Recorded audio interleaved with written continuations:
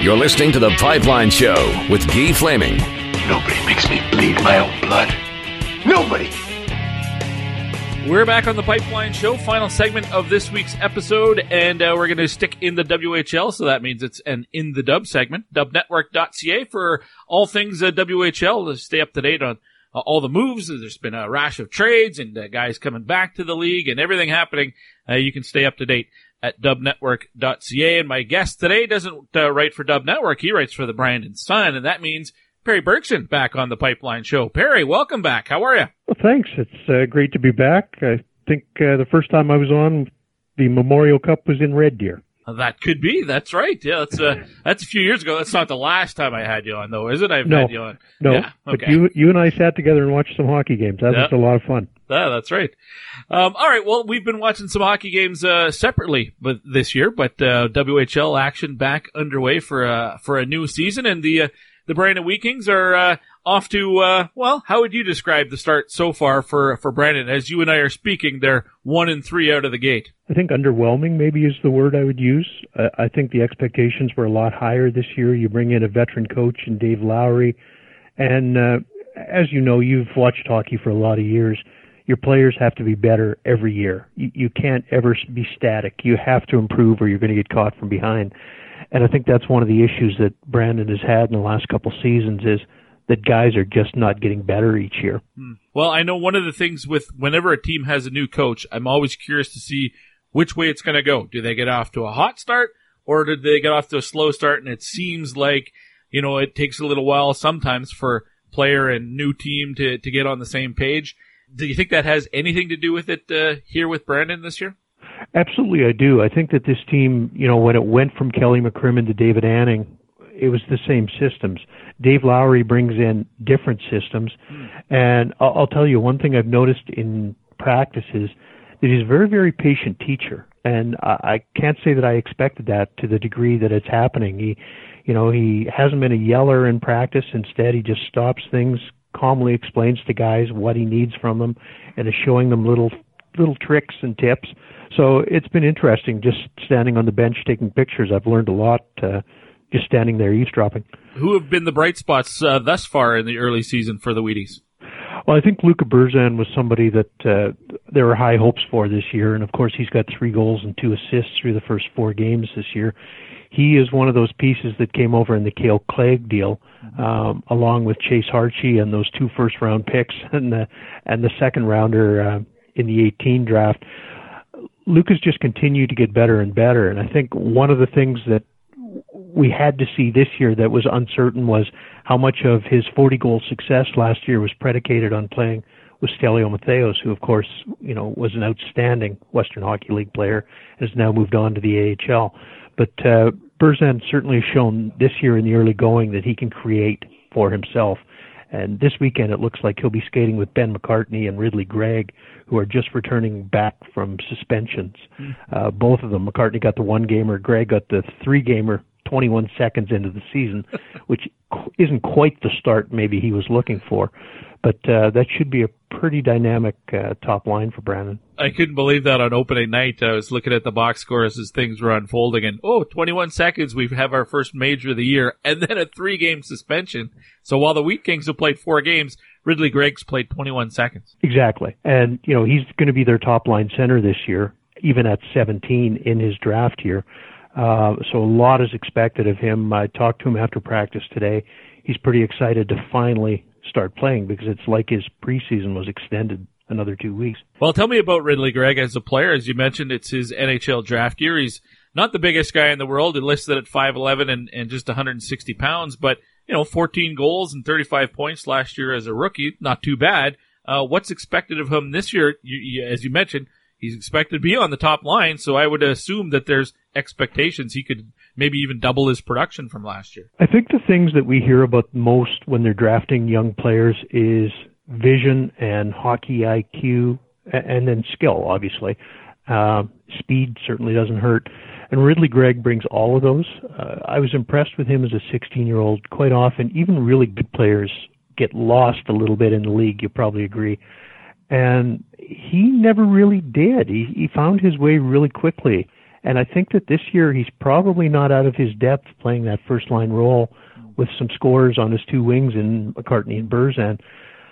I think that he's one of those guys that might surprise this year because as that hit on his former teammate Hartshee in the opener shows, he's got a lot of sandpaper to his game, too, for a guy who, as you noted, doesn't have a huge frame. His dad, a Philadelphia Flyers scout, so he's been around the hockey world for a long time as well. Another guy draft eligible this year, Braden Schneider, who is a big defenseman, and I think at early accounts and early rankings would have him pegged as a first rounder. So expectations once again pretty high for him. Yeah, he's one of those interesting cases in that he's a late birthday, so he's actually in his third season in the league. He's just a big, solid defenseman. When I was growing up and then playing rec hockey later, I was a goalie. So I loved a guy like Braden Schneider in front of me just because he does bring that physicality, but he makes a good first pass. He can score a little bit from the point. I think he's probably going to see a little more power play time this year than he has in the past. 6'2", 210. He just turned 18, big, solid frame, really competitive player. They actually traded up to get him, I think in the 2016 draft, right ahead of where Prince Albert was probably going to take the hometown boy. And he has certainly been everything that Brandon hoped for. Well, this weekend, the Wheat Kings are at home to Vancouver on Friday and the Edmonton Oil Kings on the next night. So they got some teams that are fairly well ranked this year, and things are expected of both of those clubs as well. I think Brandon kind of looks at this weekend as somewhat of a measuring stick. Absolutely. And then, you have the third game where you're going into Saskatoon on Sunday afternoon. So those are three very, very good hockey teams. Brandon plays 2, 3, and 3s this weekend. And boy, oh boy, what a measuring stick weekend it really is. And Dave Lowry said that earlier. He talked about how Brandon missed the playoffs last year and Vancouver was in the league final. Obviously Edmonton makes the Eastern Conference final, plays very, very well. Saskatoon even, if they get Kirby Dach back, look out. I still think that's a very, very good team, and I expect that they're going to be in the hunt in the Eastern Conference by the end of the season too. So those are three games that, wow, if you lose all three, suddenly you're 1-6. And things aren't looking too good, so you want to at least win one or two of those if you're Brandon, I would think. Barry Bergson from the Brandon Sun is my guest here on the Pipeline Show in our In the Dub segment. Now, the Wheat Kings no longer the only team in Manitoba, as the Kootenay Ice have relocated to Winnipeg. And in case for those listeners who might have been living under a rock or something and are just coming to recognize that move, I wonder what's been the reaction in Winnipeg? And I know you're not there all the time, but you've seen the Winnipeg Ice 3 or 4 times already through preseason and into the regular season. What sort of an impression are you getting on what's happened there? I think there's some early excitement in Winnipeg. I think long term, maybe once they get their own new building built in the southwest corner of Winnipeg, maybe things are really going to start to happen there. I don't really have a firm sense of the Winnipeg hockey market. You always wonder in an NHL market, especially when there's an AHL team too, is it a Winnipeg Jets market or is it a hockey market? I guess we're going to see that pretty quickly. But I would hate to think that Winnipeg fans are missing out on this Winnipeg Ice team because they are a hoot. They have all kinds of offensive talent up front. They can fill the puck or fill the net with goals. Michael Tepley already 7 points, 4 goals, 5 games. Nino Kinder, 5 games, 3 goals. They have a lot of really high-end players. Even Carson Lambos coming in his rookie season is a point-a-game player as a 16-year-old D-man, which is remarkable. Yeah, that's pretty impressive for sure. And I guess obviously there'll be a lot of attention on Matthew Savoy, and he's 2 games in, no points yet, but doesn't mean that he's necessarily played poorly. Have you had a chance to watch him? Yeah, I saw him in Brandon, and I saw him in Portage La Prairie in one of the preseason games, and he really is quite a player.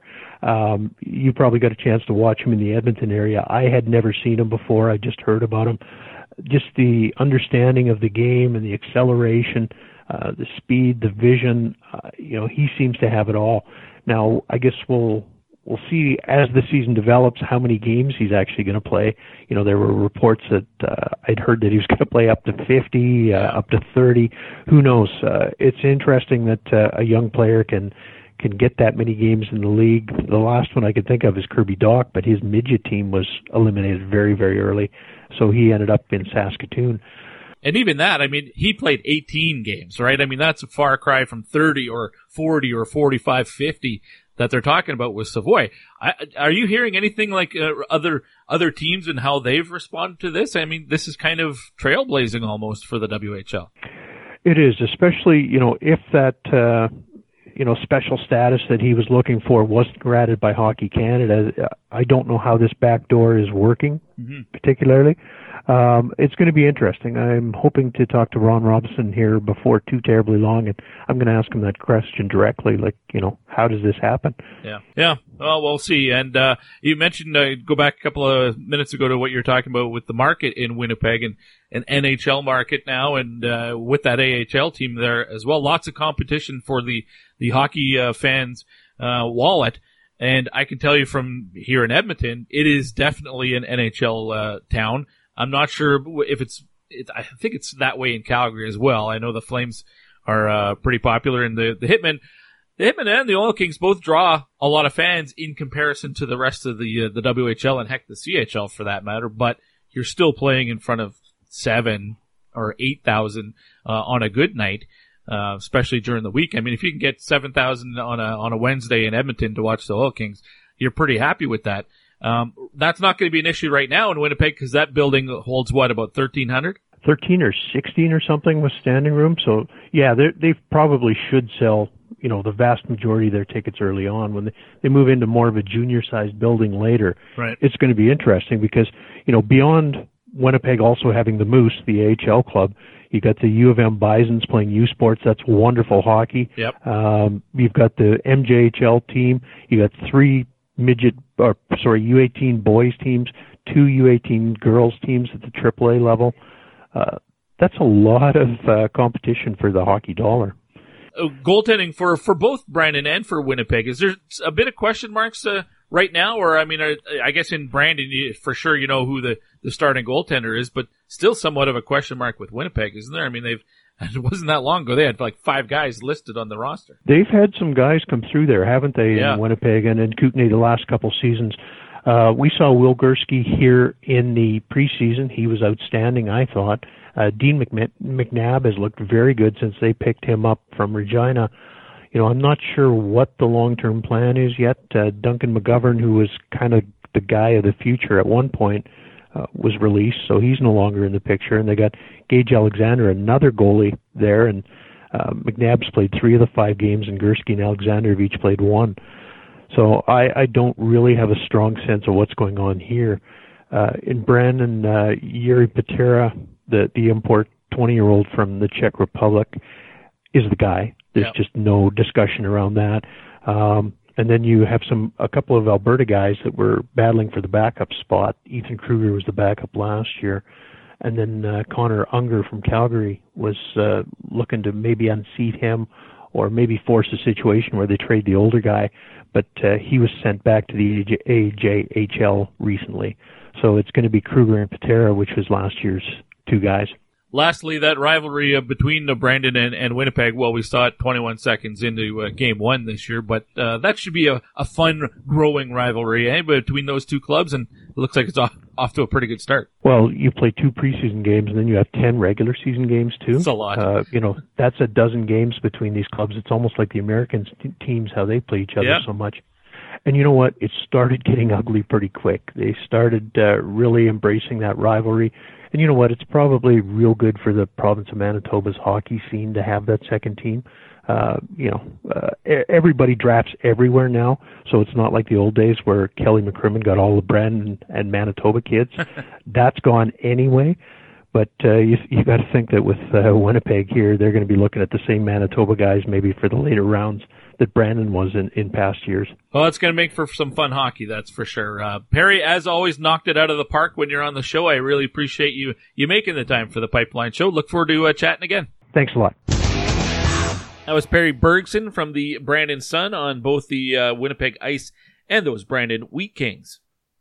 That wraps up this week's episode of the Pipeline Show. We can recap the question of the day. Just the question, if you go back to the first segment of the show today, was with the NCAA hockey season getting underway this weekend, can the University of Minnesota Duluth Bulldogs Are they going to pull off the ultra-rare three-peat as national champions? And the no vote is still leading the way. About 75% have predicted no, that the Bulldogs will not get it done. You can chime in on that. At TPS_Gee is where you follow me on Twitter. Thanks again to everybody who signed up to be a patron at patreon.com/thepipelineshow. $2 a month gets you early access to all these interviews that you've heard on this week's episode. Some other perks available as well, but the $2 a month option seems to be by far the most popular. We always look ahead to what's coming up next week on the show. I can tell you Seth Jarvis will be the player in the 2020 draft spotlight, forward with the Portland Winterhawks. Outside of that, nothing concrete yet, but with the rest of the NCAA schedule starting up this weekend, we'll probably have one, maybe even two conference previews next week on the show. But we'll stay up to date on everything that's happening in the Canadian Hockey League. We'll maybe look at the USHL or the Alberta Junior Hockey League, and we can recap all these exhibition games between U Sports clubs and their NCAA counterparts. So lots we can talk about next week on the Pipeline Show. So hey, between now and then, why don't you get out and watch some junior or college hockey so that you and I can talk about it next week here on the Pipeline Show. Until then, my name is Guy Flaming. See ya.